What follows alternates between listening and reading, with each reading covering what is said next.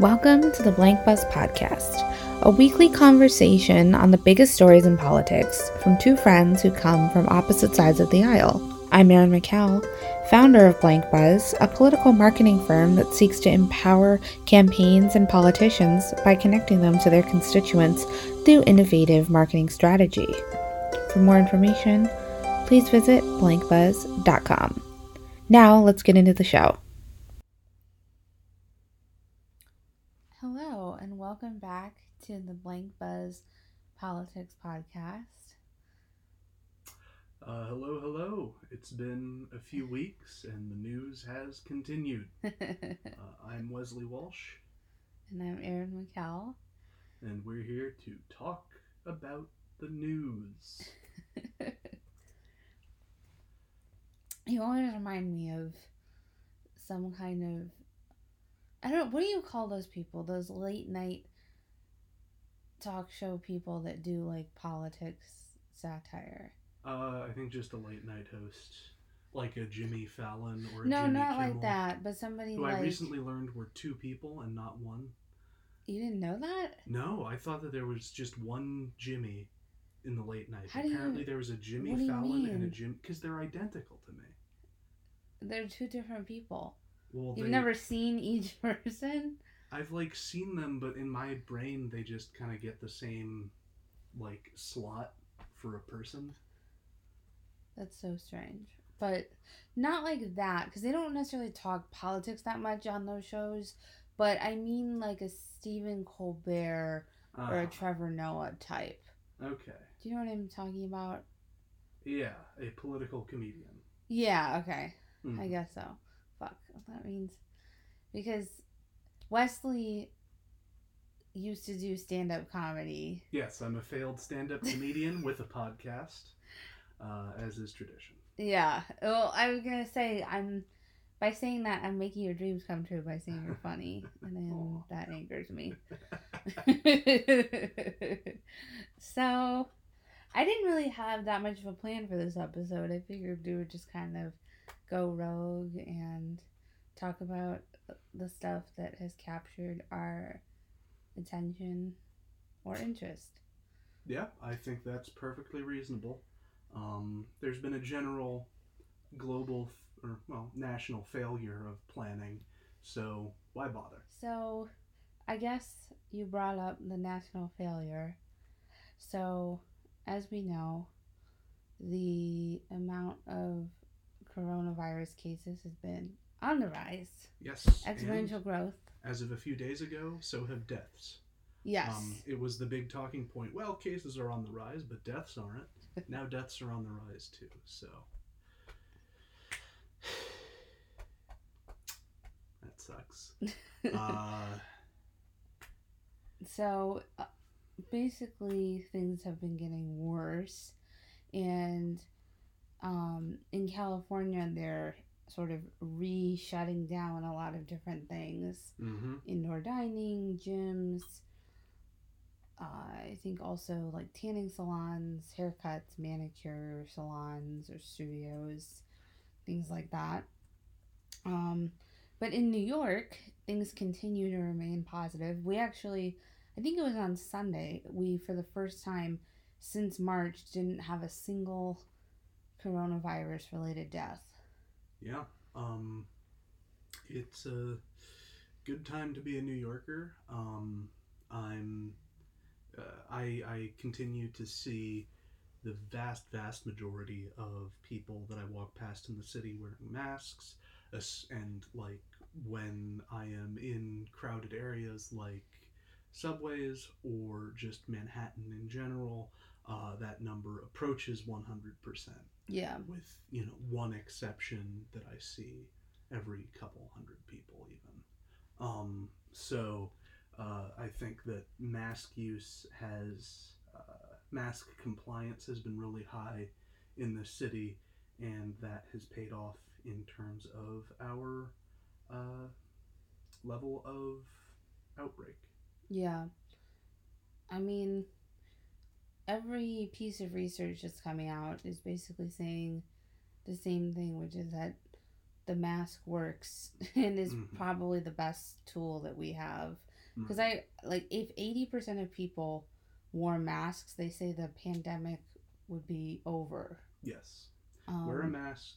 yeah, Stay 6 feet apart when you can. Wash your hands. yeah. I mean, it's not even 100%. I mean, 80 You know. is 4 out of 5 people. So even Right. if you have 1 out of We can 5, have 20% of us be jackasses, and we can still function. right? Yeah. Um. So um, that you would think that more people would wear a mask, but it seems like, and I can say now from having gone to Ohio, which isn't even, I don't think, that extreme of it. Like there are more extreme states you could probably go to, Right. like Florida or Texas or Arizona or something like that. Mm-hmm.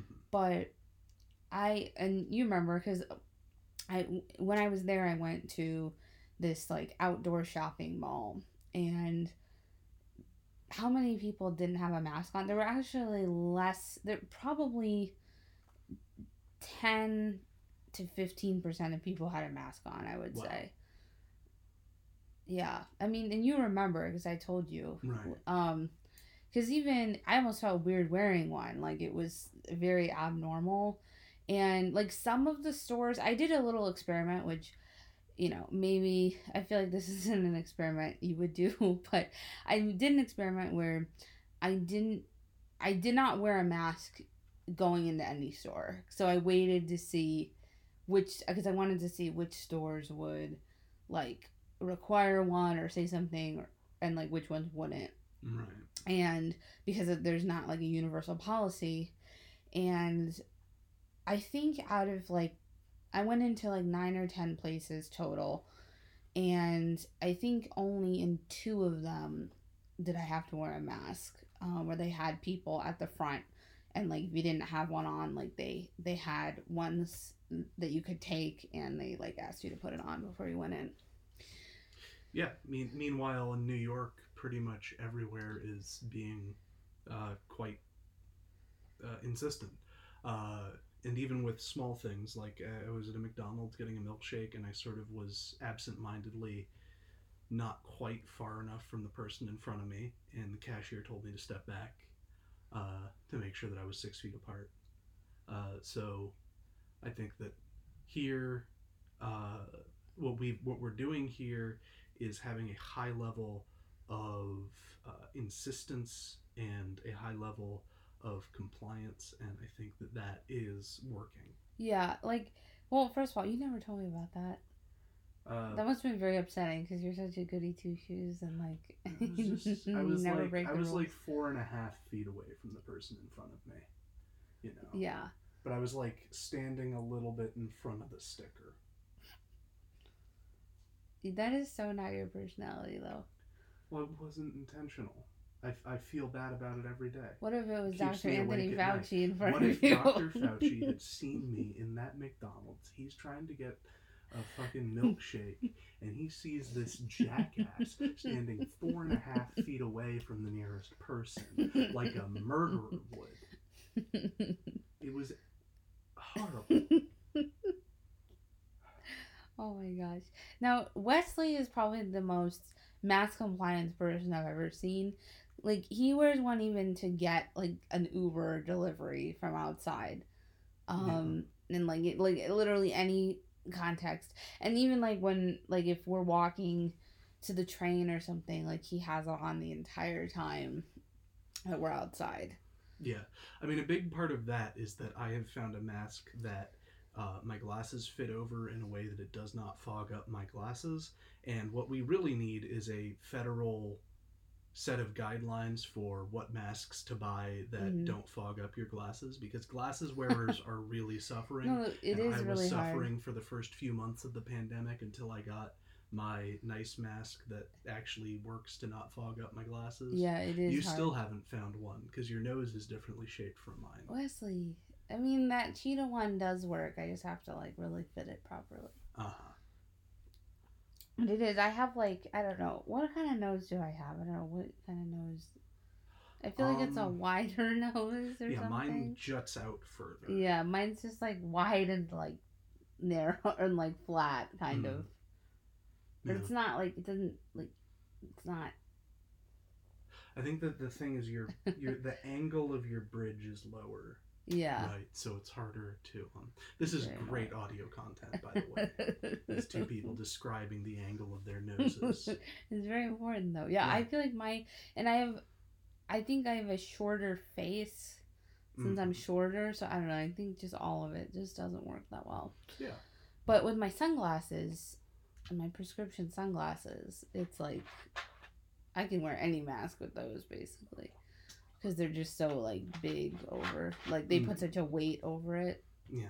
So anyway, But I mean, this is all information that has to exist because there are plenty of doctors and nurses who have been wearing masks for decades. well, what I know is and wear surgical glasses. masks, which those I find. So you know how it has the little metal bar in it? Uh-huh. They actually make that so for surgeons who wear glasses or doctors who wear glasses. Yeah, like that's actually why they make them that way, is because you can like shape it to your nose, and that does work. Oh. So the surgical ones, yeah, because I definitely can like easily kind of like fit it. That's why I wear a surgical one a lot, because it's easier to Yeah, I didn't shape. know that. You didn't? That's Yeah. information that the public How did you not know should that? have. Yeah, that's exactly why Right.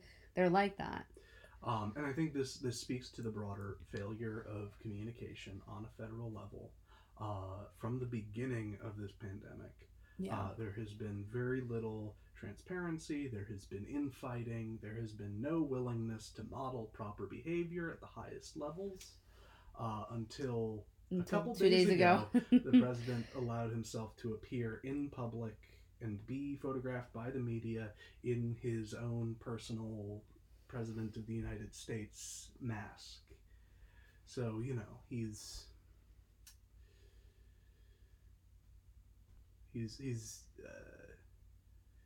you can strike one thing from the list of things that he should be doing that he's not doing. Yeah. Right. Well, one thing I was thinking about is like why with the mask compliance is why do people wear them or not wear them? And I think, and I've been reading the past couple of days a lot about um, social behavior, and I'm thinking that it has something to do with just like behavior is contagious in general, and people tend to copy and model the behaviors of others around them, and like it's even just unconscious, you'll do it. Right. And they don't like to stand out. Like you were feeling self-conscious about wearing a mask because most people weren't. Yeah. Yeah. Exactly. So I'm wondering if like really like why people wear them or don't wear them is probably more shaped by those forces than a conscious like decision that I'm gonna wear this for the safety of others and myself, Right. or if it's or on the other side people who are like I'm gonna this mask is resist oppressive and I'm not gonna wear it and whatever. Medical totalitarian globo homo vaccine Bill Gates, George Soros, Hillary Clinton yeah in stuff. Yeah. And compliance or non-compliance is definitely something that signals group affiliation, and then it also is just a matter of willingness to do something slightly uncomfortable. And I think the social aspect is probably the most important. I saw a very good post of someone talking about that their strategy for compliance is not to confront people who aren't wearing masks, but just to silently point at them. And the idea would be that if everybody is just, whenever you see someone not wearing a mask, you point and do nothing else. I wouldn't like snap someone's finger off if they did that to me. Right. So you would have a small uptick in assaults and murders from people like you, and from less extreme people, a high uptick in compliance. I just think that's so rude. It is. Exactly. First of all, I don't you like. You have to weaponize social pressure in order, because we're in a situation where we need 80 to 95% of people to comply with Yeah, something, no, I get which it. is so hard. And I don't necessarily, it's tough because I don't necessarily disagree with that.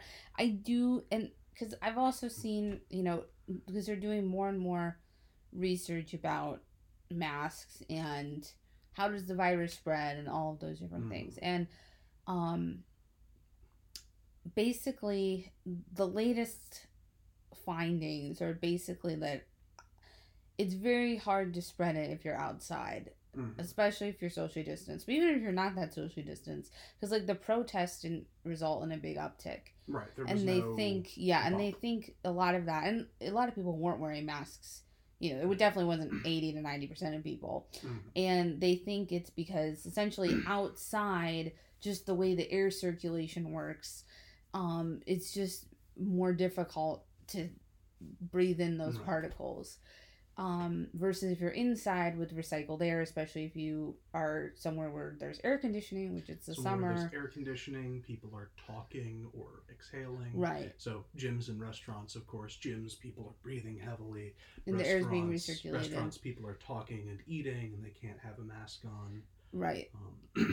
Right. So basically, a big factor is inside versus outside, and essentially, if you're socially distanced and you're outside, you really don't need to wear a mask, essentially, because it's like pretty much impossible to spread it or get it in that circumstance. So I personally don't really wear, like when I'm walking, not always, but a lot of times when I'm walking outside, I don't wear it. Because also it's a little reprieve. I get to like breathe the fresh air, and and there's a lot of benefits also to like having fresh air exposure and stuff. So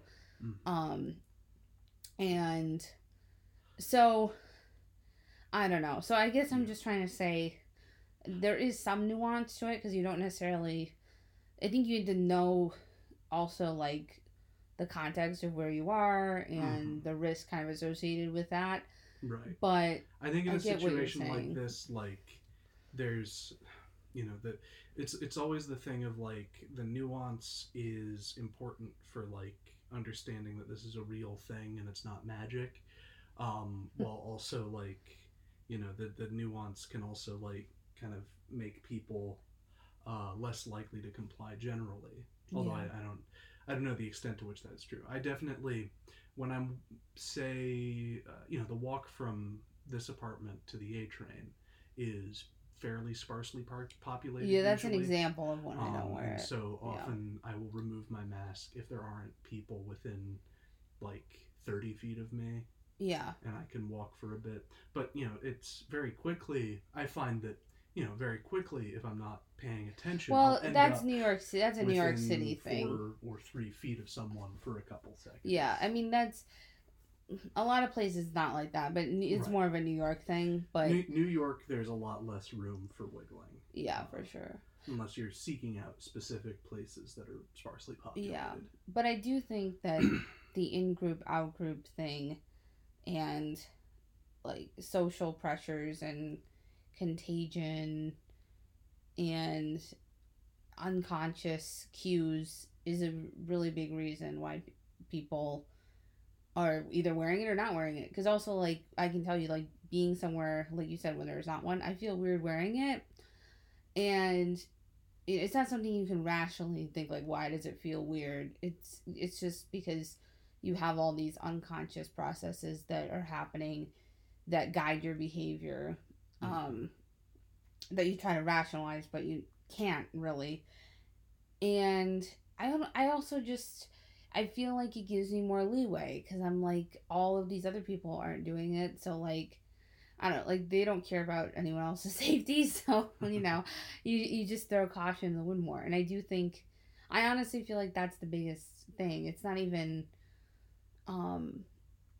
a matter of mandating or controlling people's behavior through official processes or enforcement, but I do think it helps to have sort of a universal standard. And we've talked about this, like, in New York, you can't go in, if you would like to go into any establishment, you're gonna have to put it on, like, versus in Ohio, like all these different stores where every store has a different policy. So you can definitely go into places and not have to wear it. But you're in a situation where if you ever want to like be able to buy food again, you're gonna have to put something over your face. Like you're probably gonna figure that out pretty quickly. So yeah, but um, so things are pretty good here. Along with that, another topic that everybody's talking about right now is kids going back to school. Um, and Wesley is a teacher in training. Obviously, this is going to impact you next year since you're either going to have a job or you're going to be doing teaching. And it seems like what I think is weird is that it seems like nobody really has a plan when they had like 5 months to be coming up with this, and nobody really anywhere seems to have.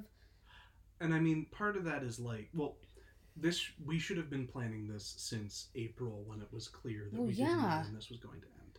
I don't understand how they didn't. Right, They had so much time to do this. They should have been specifically, manufacturing barriers for desks and PPE and various things, sneeze guards and all this kind of stuff. At the state that we are now, we're in what is very much a no-win situation. Kids are badly harmed by not being in school. Online classes are not nearly as effective as in person for kids. Some kids. Of course. Well, also you can just be sitting there playing video games while you're. Yeah, I struggle in online. I was gonna say that, yeah, because I have kind of a short attention span. It's difficult. And so I kind of need. And there's even certain things like with these behavior cues and these different things that don't happen. They don't happen in an online environment. Right. You don't have the same pro-social behavior because there's just no way to biologically replicate it, so people just don't sort of act the same way, or also information isn't absorbed as much. There's a lot of different things, but it's definitely not as good. Absolutely harmed by schools continuing to be closed. And they are also going to be pretty badly harmed if schools open in a way that is not safe. And if there isn't a plan to make them open safely,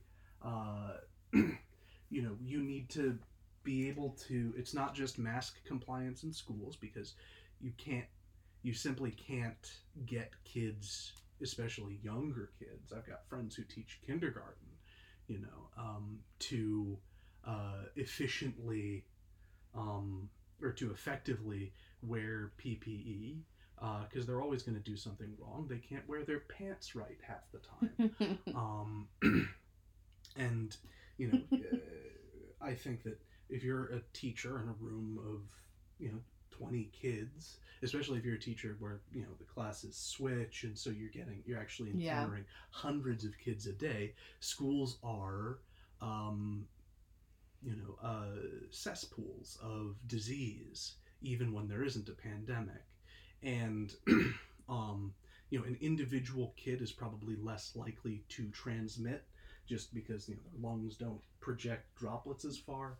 But a closed room with 20 kids, or we're doing this kind of staggered thing. Yeah, 2 days on, 3 days off. So you're in a room with 10 kids. That's still 10 bodies, 10 pairs of lungs projecting. Because like we just talked about indoor versus outdoor. Yeah. And indoor, I mean, because even here we were supposed to start indoor dining during phase 3, and they paused it indefinitely, basically just because of all the indication that it just wasn't a good idea.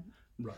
And same with gyms. Gyms were supposed to be in phase 4, and they've also been taken out of that indefinitely. So there's less research to suggest that's a problem, especially if you have a mask. But which is hard to wear a mask in a gym, but you can do it if you really want to. And I know I would do it for sure. So it's the research on that. I don't know why exactly they made that decision, but obviously dining is different because you can't really wear a mask in that context. But I know Betsy DuVois, is that how you say her name? Betsy DeVoe. DeVos. DeVos, whatever. I gave her a better name. Or DeVos, not Dubois. I think because I was listening to a podcast earlier with Garcelle Beauvoir. Yeah. Blanche Dubois. Yep. So anyway, I know she came under fire because she was saying that only 0.2% of kids would die from the coronavirus. Right. Who went back to school, and I guess that's something like 14,000 students over the entire country. Because she's the, I think, Secretary of Education, right? Right. 0.2% is, one kid in 500, right? Well, yeah. Because, it is 1 in 500. Yeah. So, in most schools have about 500 students. Some have more. You're talking about one dead kid per school. That's not something that you can just write off. That is huge. It's an incredible trauma to put on children in this country. That if basically you're saying every child is going to know someone who died. Well, and this also doesn't even account for teachers, administrators, other staff people, family members working of there. Children. Right. Maybe you're, and also just the asymmetry, because kids who have a known immunodeficiency or a known heart condition, where everyone in their family has to stay home, so they're not going to get to benefit from the in-person education. They're going to get left behind by their peers. So there's also an equity issue in there. There are so many, and the administration's basic strategy here is it's just try and reduce things to statistics, and try to get people to not think about the fact that starting schools means dead kids if we don't have a very, very solid plan in place. Yeah. So, I think that there's just no...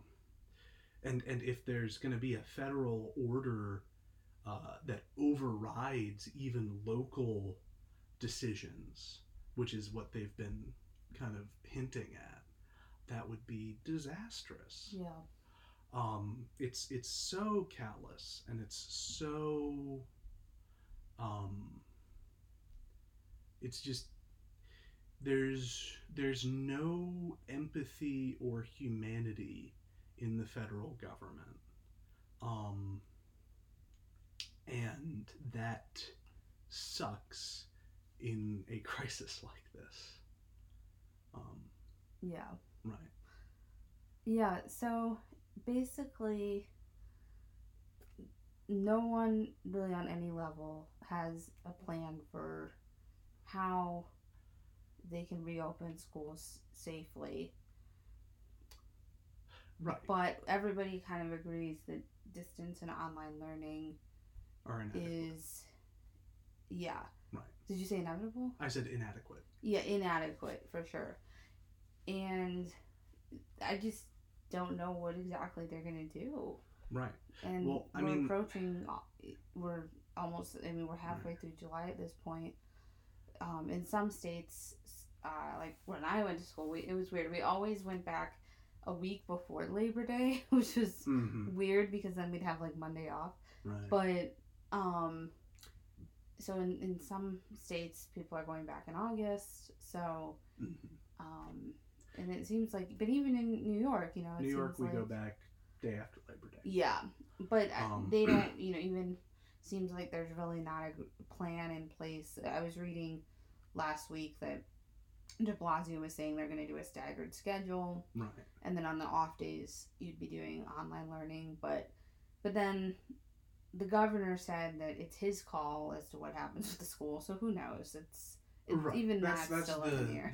The continuing issue in New York is that the mayor versus... Nobody agrees with the person directly above or below them. Yeah. But it's also that everyone, which is really funny how there's this paradox of everybody loves Cuomo and everybody hates De Blasio. Cuomo, my So belief is that Cuomo benefits immensely from the ability to push responsibility both ways. yeah, That he is, just by doing the bare minimum, because De Blasio is a fuck up and Donald Trump is a sort of human monster. Uh, he gets to be in the middle and have a low to normal level of empathy and a medium level of competence, and he gets to just shine because the people above and below him are so awful. yeah. Well, I wanted to bring up, which I just saw at this point of good news. So there's over 150 vaccines currently in trials, and because basically it seems like there's no end to this whole thing until there's a vaccine at this point. And so so essentially one of these trials has been so successful that it's now going to the final stage, which is a 30,000 person study with actual shots. So this is really big because to make it to phase 3 of a vaccine trial is very difficult. I forget. I think only like 1% of all vaccines like ever created or make it that far. Is this the AstraZeneca one? Or? No, this is developed by Fauci's colleagues at the NIH and Moderna.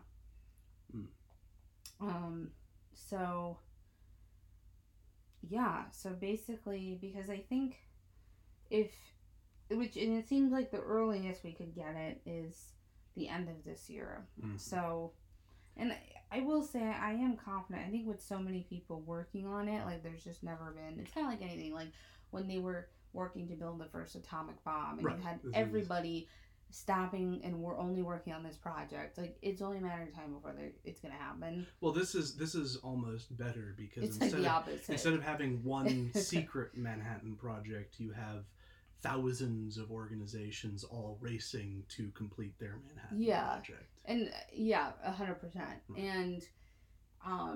And I've even said this is I think one time where private healthcare has benefited us because we have so many different institutions, because they're going to be rich if they are the ones who come up with it. So you've got a huge incentive and you've got so many people working on it. And, you have so many different bodies of people that can work on it. So... Right.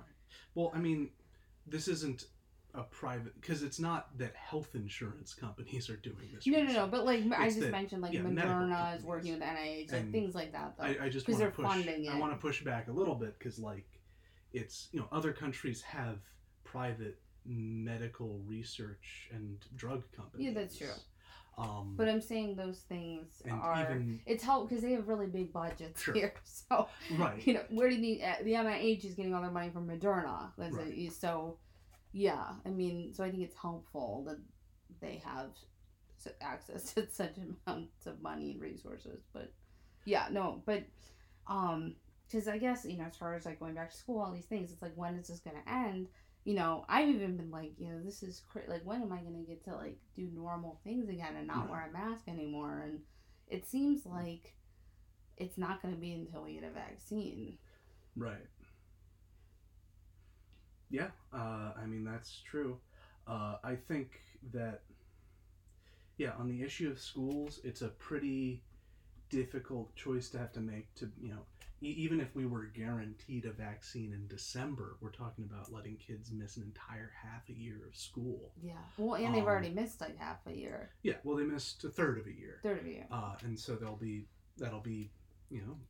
most of a year lost to online teaching. A lot of catch up to be done. And I mean, some schools just completely said, we're not even holding classes.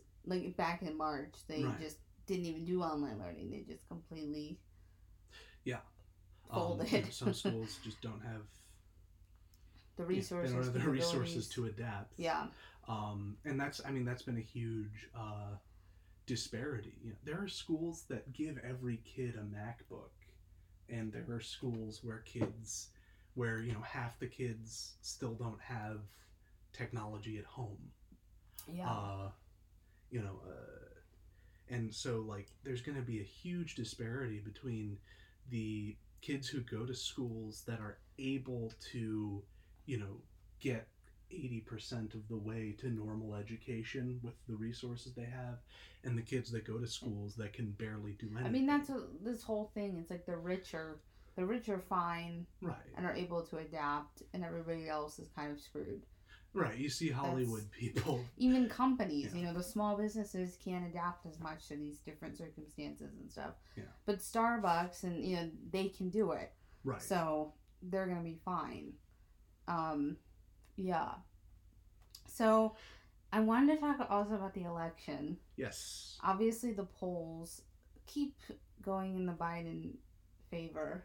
Right. Biden is anywhere from 8 to 12 points ahead in the popular vote. Yeah, which is a lot, especially this early. He's within striking distance of states like Texas.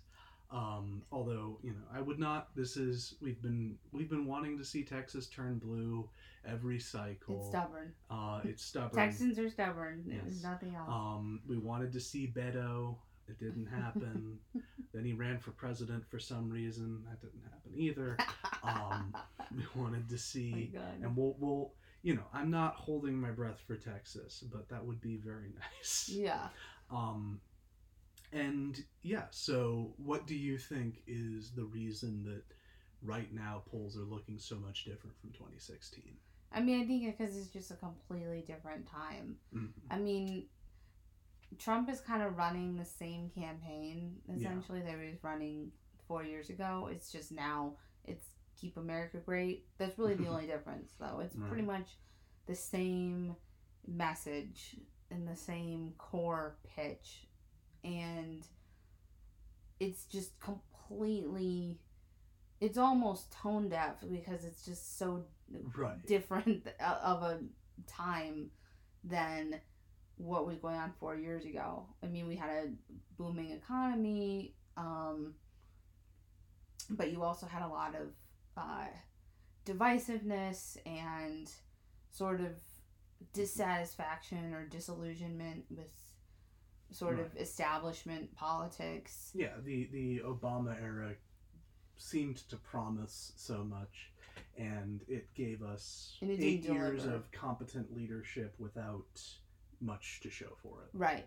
So this is completely different because this is almost like when people are comparing it to like World War II time, where the economy is completely tanked, people don't have jobs, people are like dying, people are in chaos, there's all of this police brutality and systemic racism that's being highlighted, all of this stuff that's kind of putting us in a huge crisis.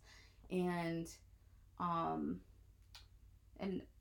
I can't remember where I saw this or if it was on a podcast that I listened to, but it was sort of an analysis of like what the moment is like or what sort of is going on in the country, sort of like, is it a crisis time or is it a like prosperity time, and like how people vote.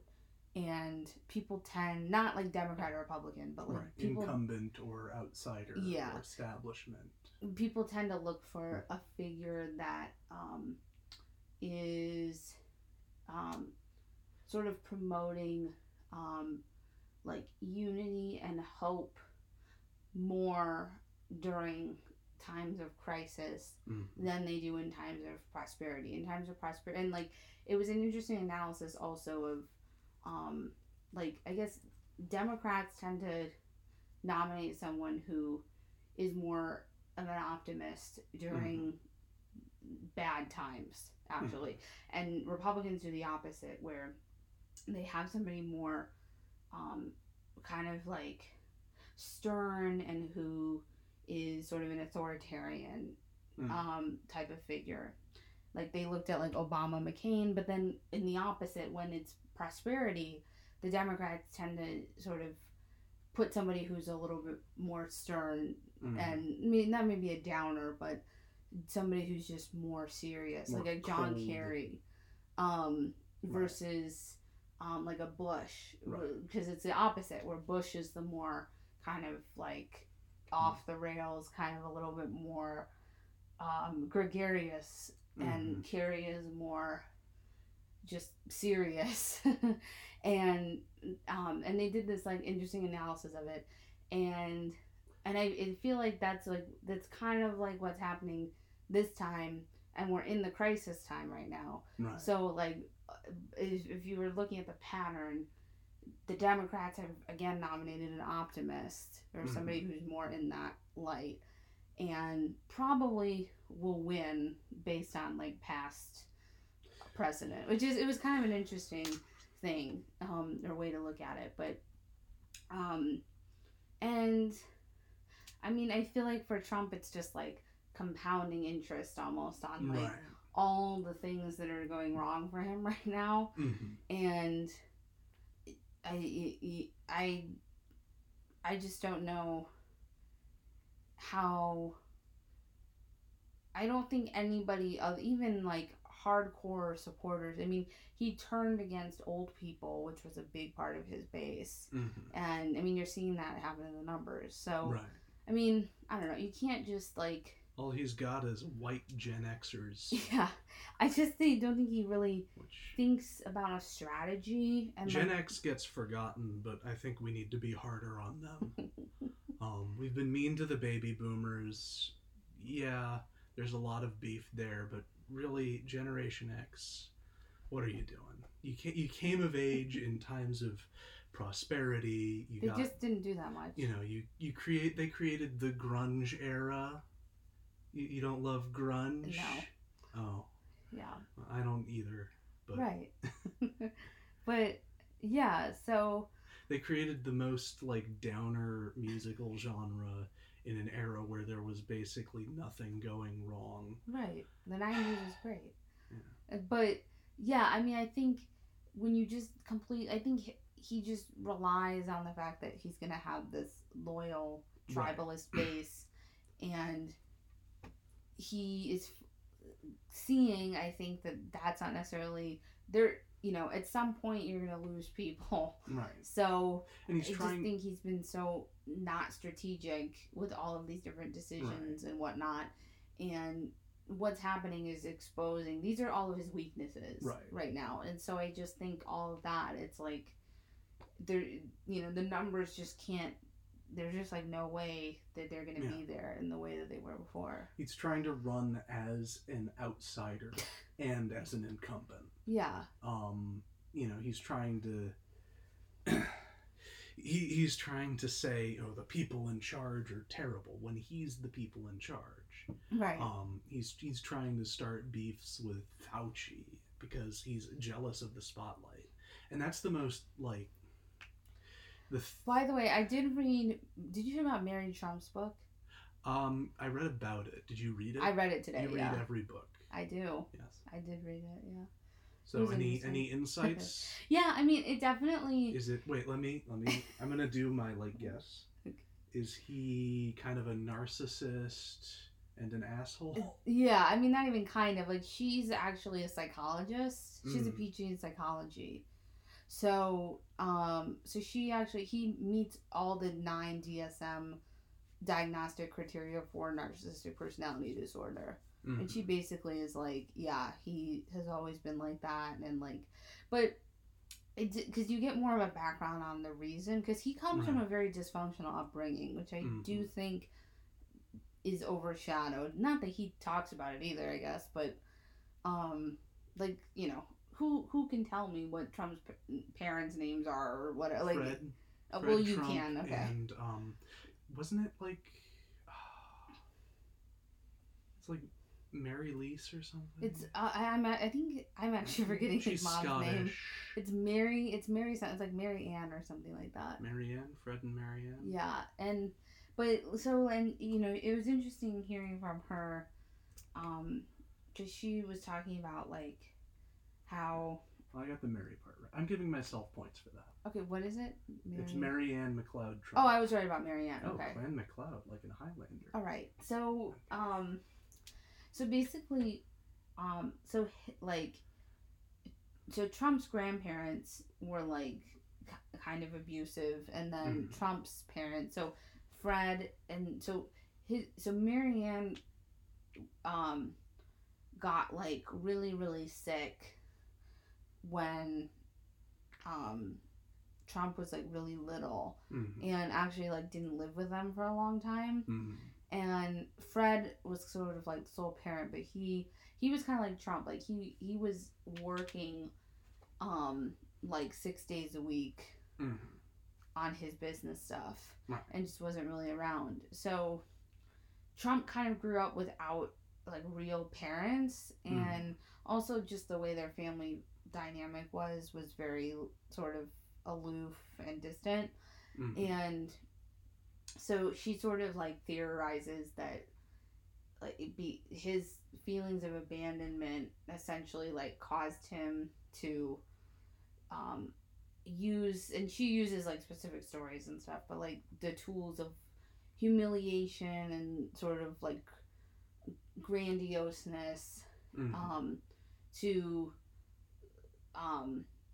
try to put himself above people as a like way of avoiding his own insecurities. So he's a bully. Yeah. Right. So it was interesting. Yeah. And I mean it's this through line in like commentary that I think it was a 538 podcast where they were talking about strategies, potential Republican strategies. And one of the ideas was, oh, well, they're in kind of a bad place. How could they get some good press? Well, they could switch to a more exciting vice presidential candidate like Nikki Haley. But because Nikki Haley is generally reputed to be like not she's a young. lunatic. She's young. She's cute. She's like seems smart. She has a lot of advantages as a vice presidential candidate. But the big sticking point was no, that wouldn't work because she would start getting good press and the president would get jealous. So he's sort of his strategy is all stuck with the fact that as an incumbent you need to be able to seem stable. You need to do all of these things that he's not really doesn't seem capable of doing. Like even kind of PR layups that he's had in the past, like Conan the terrorist killing dog. Remember Conan the dog? Yes, exactly. Yeah. This dog, he started. I told you about this. Right. He started out kind of, he did what a smart politician would do, which was he started scheduling photo ops with the dog because it was a hero dog, which had been instrumental in killing a high-level, was it al-Baghdadi? Yeah. In killing al-Baghdadi, who was leader public enemy of ISIS. number one. Right. It was a huge PR layup, but he stopped doing dog stuff after half a week because the dog was getting more attention. Well, the dog was supposed to go to the White House, and then right. the dog never went. Right, it got canceled. Because he's literally like a 2-year-old who's jealous of the pet. Yeah. Right. I mean, to be fair, I might have gotten jealous of the pet. Yeah. Well, I would have just pet the dog. I know. You love dogs also. Yes. I would have gotten a photo of me petting the dog, and I would have now, in 2020, been using that photo on all of my press releases. Here's me with the dog killed the head of ISIS. I'm just saying, as someone with a bunch of attachment issues, I understand the jealousy thing. Yeah. That's probably what I would be like. So I also want to mention, so Kanye West, for about 5 days or so, said he was running for president. He's a jackass. He is. I mean, I think Honestly, I kind of thought it was a PR stunt, and there was speculation about it because he released a new single. And I mean, I kind of feel like it was, but I almost feel like he lost points more than he gained anything. Because, like, well, what do you think he has gained from this? Because people actually know how uneducated he is now. And I mean, like, it's... nobody was going to vote for him, so... I just think it kind of makes you look like a wimp if you're like, oh, just kidding. And it's like, now, you know, if you ever actually wanted to run, I guess, now... Because he's talked about it. I know, but he's talked about it before. But and now nobody's ever going to take it seriously. So I mean, there are other people who have led, like, hilariously failed presidential campaigns and gone on to achieve the office. Well, for example, Donald Trump, who ran I don't think as Kanye... a Constitution Party in 2000. Oh, really? Yeah. Interesting. I mean, I don't think Kanye's ever going to be president. It was the Reform Party. I think that's just... Reform Party, because it was the Ross Perot Party. I don't think we're going to see a Kanye presidency. I do not either. Yeah, his views are just way too out there. So because he was running on, and it was just like an anti-vax platform. Anti-vax and pro-life. Anti-vax, pro-life, right.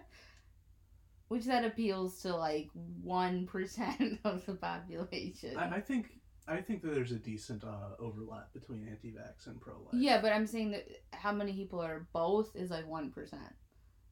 Maybe. You think it's more?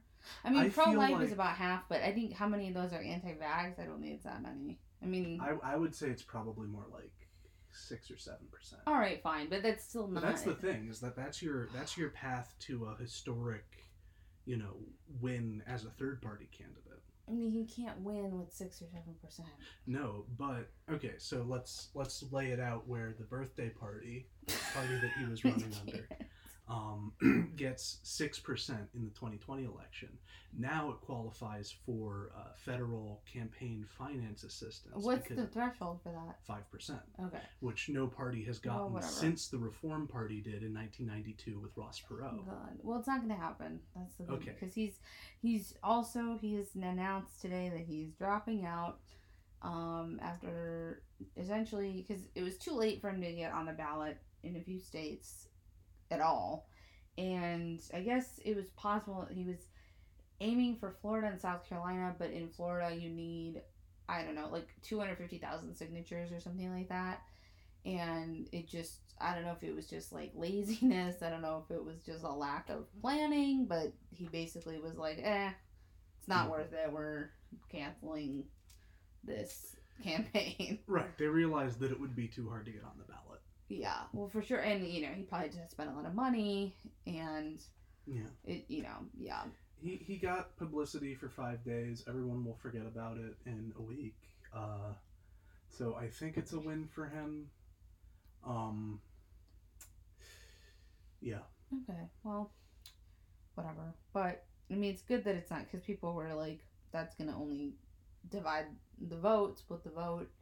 They did polls, and it seemed like he would be taking votes from Trump. Yeah, I was gonna say, which makes sense, but right.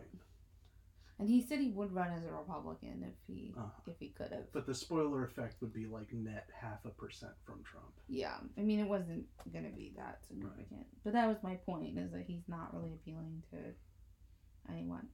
Right. So, what else? Did we last time talk about the fucking bounties? No, because it hadn't happened yet. Right. This is gonna be hard when we do these episodes a few weeks apart. There's so much that happens. Well, hopefully we'll do them now that we're roommates. Hopefully we can do it more consistently. As I recall, when was it? Late June. It came to light that Putin, the Russian spy agency, had been funneling money in the form of bounties to Al-Qaeda soldiers for the killing of U.S. soldiers. Yeah. So if in Afghanistan. if an Al Qaeda member killed a U.S. soldier, they would get a certain amount of money from spies. It was like in $500,000. Yeah. Right. And this was and they found out because known... they like raided a house Right. and found a bunch of money and found a bunch of U.S. currency, I think. Yeah. This was known to the White House in March, and there was nothing. Well, it was either they were briefed. It was known to the White House, not the we don't know what the president knew, because the president does not read his briefings, and the people who work for the president do not like sharing bad news. He's about not somebody Russia to share bad news with. Right. Yeah. He's very this is going to backfire. Very bad at the job. Yeah. Is the bottom line. Yeah, I mean, I think we hadn't had any major crises like this really happen up until this year, so I think now all the weaknesses are really being exposed, because that part of the job is really necessary. Right. So, yeah, I mean, I don't know. I mean, I think he was briefed on it personally and just probably ignored it, because there's been other things I can't recall off the top of my head, but I know there's been other smaller things where, like, they were like, oh, he was briefed, and then he's like, he either didn't read it or claims to forgot. Yeah. Right. So I think that's probably But he aced a cognitive test.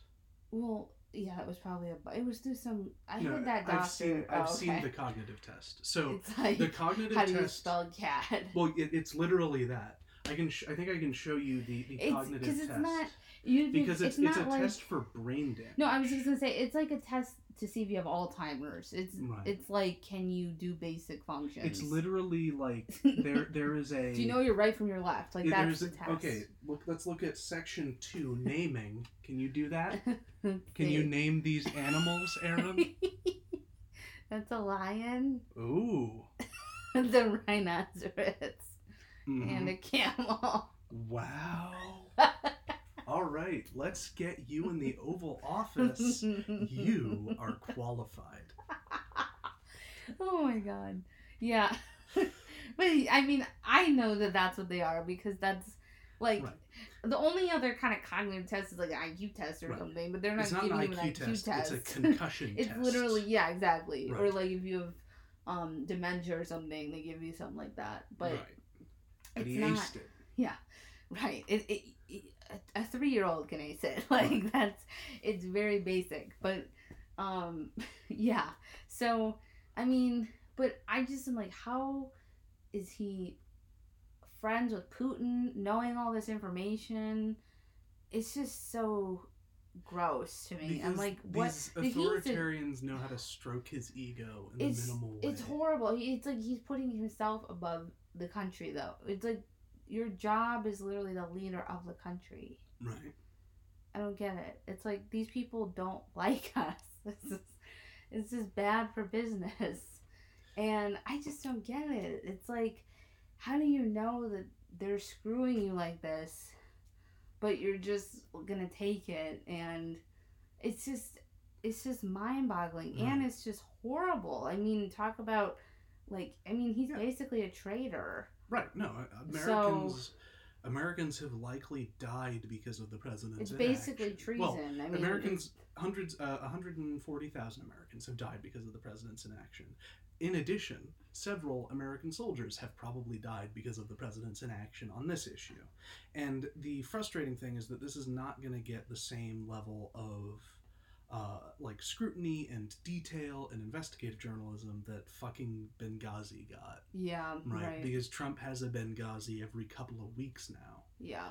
And there's just no, people can't focus on. There's just too much to dissect, but and the media is so obsessed with the both sides angle that it's but really. How is there another side? It's exactly. Like, there but is no this is how it happened in 2016. Was the media just really zeroed in on the handful of Hillary's scandals, the emails, and the Benghazi thing? But if the media is so left leaning, how come they're not?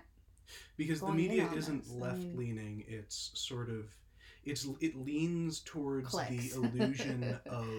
Well, more than that, it leans towards the illusion of lack of bias. Yeah. So it needs to report equally on Trump scandals and Hillary Everything scandals. has bias, but Right. I think when you try to be unbiased, it's just stupid. Right. You end up Even portraying if things.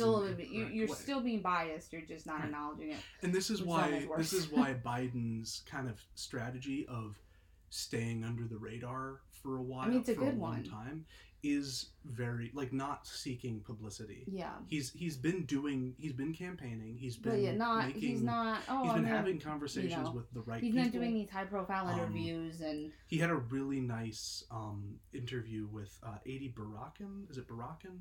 I have no idea who you're talking about. He's a I think he's a healthcare activist who has ALS.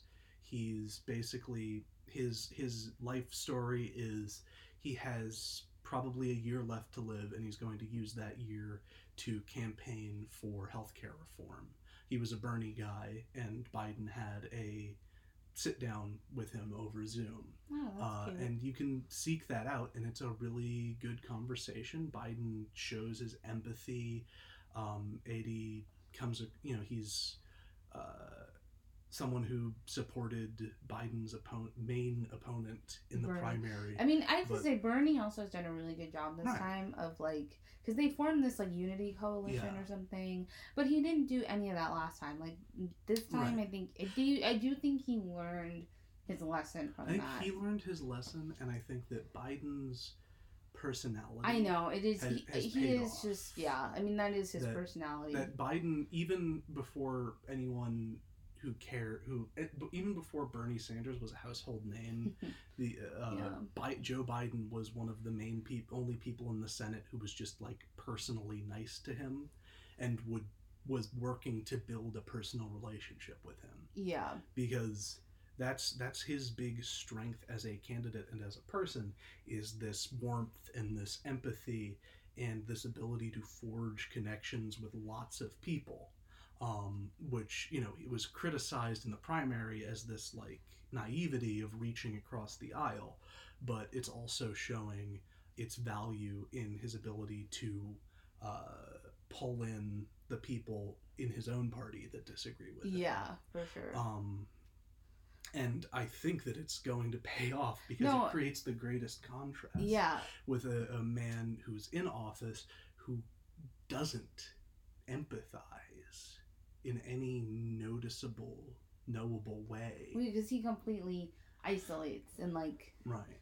You have all these like broken relationships, and he's constantly firing people, and there's everybody's leaving with bad blood and on bad terms, and it's like the opposite. His famous thing that he does is push people away. Yeah, right. Well, I'm also famous for that. But I understand it. That's what I'm saying. Right. But I'm not saying that makes the greatest quality. Hours. I know. But I'm not saying that's the greatest quality for a president. But I mean, I've said it before that I think Joe Biden taking this approach, this is genius. Just let the ship sink. Like the ship is quickly sinking. Right, and right now he hasn't given a target really, because the only the best thing that his opponents can come up with is that Hunter Biden is kind of Sleepy Joe, or whatever. That's it. That's all. Yeah. And they've been saying that for years already. So it's like, it's nothing new. Like, don't give him anything to work with. That's the thing. He's not giving him anything to work with, because that's Trump's thing. Is that's like how, because like even Mary Trump was talking about how he uses humiliation, and like that's his big weapon. So if you don't give him any material, he has nothing to work with. Like he can't create these like creative counterpoints out of thin air from his own ideas. Like he has to have material from somebody. He has to have something coming from the other side. He's a counterpuncher. Like if we're using boxing references, he's a counterpuncher. Like he has to have somebody coming forward first. But I love how I can use a boxing analogy really happy, because one of the best ways to fight a counterpuncher is to make them lead. So you make them go first because it's uncomfortable and they're not as good at leading. So the Fabian strategy. Yeah, so it's like it's the same thing. Like, how do you fight a counterpuncher? You just don't come forward. Like, you don't give them the ability to counterpunch. So it's literally the same thing where somebody like that needs you to say a bunch of things and be putting yourself out there, be creating all kinds of campaign messaging and doing appearances and whatever, and then he uses all of that, or posting on social media or whatever, and then he uses all of that and finds, little holes or little ways that he can make fun of you or whatever, or create some kind of false narrative or what. But he needs that material. He can't just come up with it. So if you just ghost him, and so if you do that, he's literally got nothing to say. All he's got is I'm gonna protect statues and the Confederate flag. That's been all I've seen Trump ads, and they're basically just we gotta protect Mount Rushmore. I think that's pretty protected. Yeah. While 140,000 Americans are dead. Yeah. One thing I am interested in is the debates. Yes. Because those are going to happen. I mean, all indication is that they're moving forward, and we don't know, I don't think, how exactly. They haven't said, is it going to be, like, if you remember the last debate between Bernie and Biden, it was like, they were on a stage 6 feet apart, or it was probably more than 6 feet. They bumped elbows. Yeah, exactly.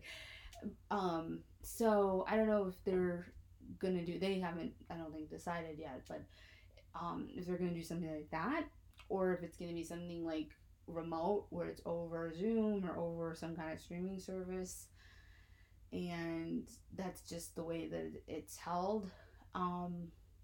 But that's the one thing I'm like, I don't honestly know how that's going to go. Because Joe has said repeatedly that he's really excited to debate him. Right. Which I don't fully get that, but because I almost feel like that's going to be Trump's one opportunity to try to sort of put the narrative in his favor. Because it's his opportunity to put the narrative in his favor, but also, like, Joe is a completely different person to debate than Hillary. Oh, for sure. And I think that Joe has been training, and he has these, like, he I think there was at one point that he said that he just wanted to, like, go out there and do 20 push-ups and challenge Don to do the same thing. Because like, the thing is that Biden is capable of, like, projecting machismo, and I don't know how Trump is going to be able to counter that.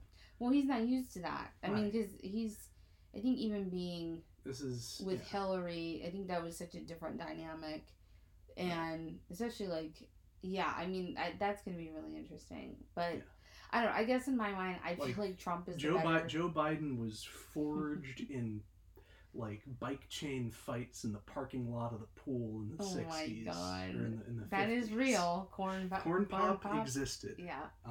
I'm not even a corn pop truther. It's documentable that corn pop existed. It is. But I don't know. I guess, I know this sounds crazy, but I kind of feel like Trump is the better debater. I know, because I also watched, like, a while ago, I watched the 2012 Republican debates, like, for the nominee. What do you call those? Primary debates. And, and he kind of picked apart Marco Rubio, and I don't know. I mean, he did good, I guess. He did well, really. But that's also because he's a good... The one tool he has in his toolbox is bullying. Yeah. And that, like, Hillary's approach was to take the high road, and that didn't work, because that just was... He would interrupt. He would do all these things. He would loom over her. And in the primaries, what made him popular was that he would bully all of these, like, less... energetic. So do you just think it won't work? I don't see how it can work with Biden, especially because the narrative about Biden having dementia has set the bar low. So he's gonna underestimate him, is what you're saying? Well, first, yeah, Trump is the kind of person who would believe his own bullshit. He doesn't have dementia, but right, exactly. But and the media has they've created he's this. Passed the cognitive test. Right. This environment has been created. No, I'm talking about the idea that Biden has declined cognitively, not that Trump has. Right. Yeah. No, but I'm saying he's had to take that little test too. Right. No, but that is a legit, like, because if you have Alzheimer's or something, you can't take that and pass it. Yeah. No, but what I'm saying is that, like, they've created the current Republican narrative. Yeah, I know. It's Sleepy Joe. Joe. I know. He doesn't even know what he's saying, and right, and that's gonna fall apart once. Well, once they see, they have it's not a conversation, and Joe is perfectly lucid. Yeah. Joe, like, that's gonna be interesting. He's gonna trip over a word a couple times because he has a stutter, and that's gonna be it. Yeah. I'm excited though. I have to say, I think I can't wait to see that. I mean, those are the two big things are the debate and the vice presidential pick. Oh yeah, because that still hasn't come out. Because the VP pick is gonna be. They're just waiting on that. They're just sitting on that because they don't want to give them time for oppo research. Well, basically. No, of course not. Because that's what Trump's going to do. And normally they don't run against Biden because there's nothing for him to hold on to. So he's going to run like we just talked about. He's basically running against no one right now. Right. So whoever it is, he's gonna try and whip people up against. Yeah, that's true. Kamala Harris or Tammy Duckworth. I hope it's. I like Tammy. I do. Yeah. That's like I would be excited. She seems like someone who would work well with Biden. Yeah. And they have been like, because he had such a personal relationship with Obama, and his advisors are like, he needs to have that same chemistry. It can't just be like, this is the person we want to pick because they're going to appeal to this group or whatever. Right. It has to be an organic relationship. So, and he has a good history with senators from Illinois. Yeah. Very true. So I guess we'll wrap up this podcast. We've been going for over an hour. I think next time we should talk a little about China and what's going on there. Yeah. Yeah, right? There's a lot going on. But do you want to make any plugs? I would like to plug Progress and Poverty by Henry George. Cobra Kai on like the premium YouTube is a good It's series. Called YouTube Red. YouTube Red. You have YouTube Red? No, my friend does, and I watched. It's like a 20 years later or 30 years later sequel series to the Karate Kid movies about the main character. It's very good and it's very funny, but also good drama. Sorry, that's what's on my mind right now. Okay. And your Twitter? Yes, I'm at Indiana Walsh on Twitter. I would like to plug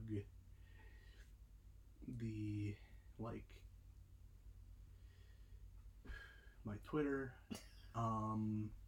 It's getting hot. Yeah, we had to turn off the air off. Yeah. In this room. We're excited to turn it back on. Yeah. And my body runs a little warm. A little. Yeah. So I was just smelling my underarms. Yeah, I wouldn't want to smell that. So you can follow me at Every Little Thing Erin on Instagram. Also, Blank Buzz, if you want to learn more, is at blankbuzz.com. Also at Blank Buzz on Twitter and Instagram. Don't forget to rate, review, and subscribe. Thanks for listening, and we will see you soon with a new episode.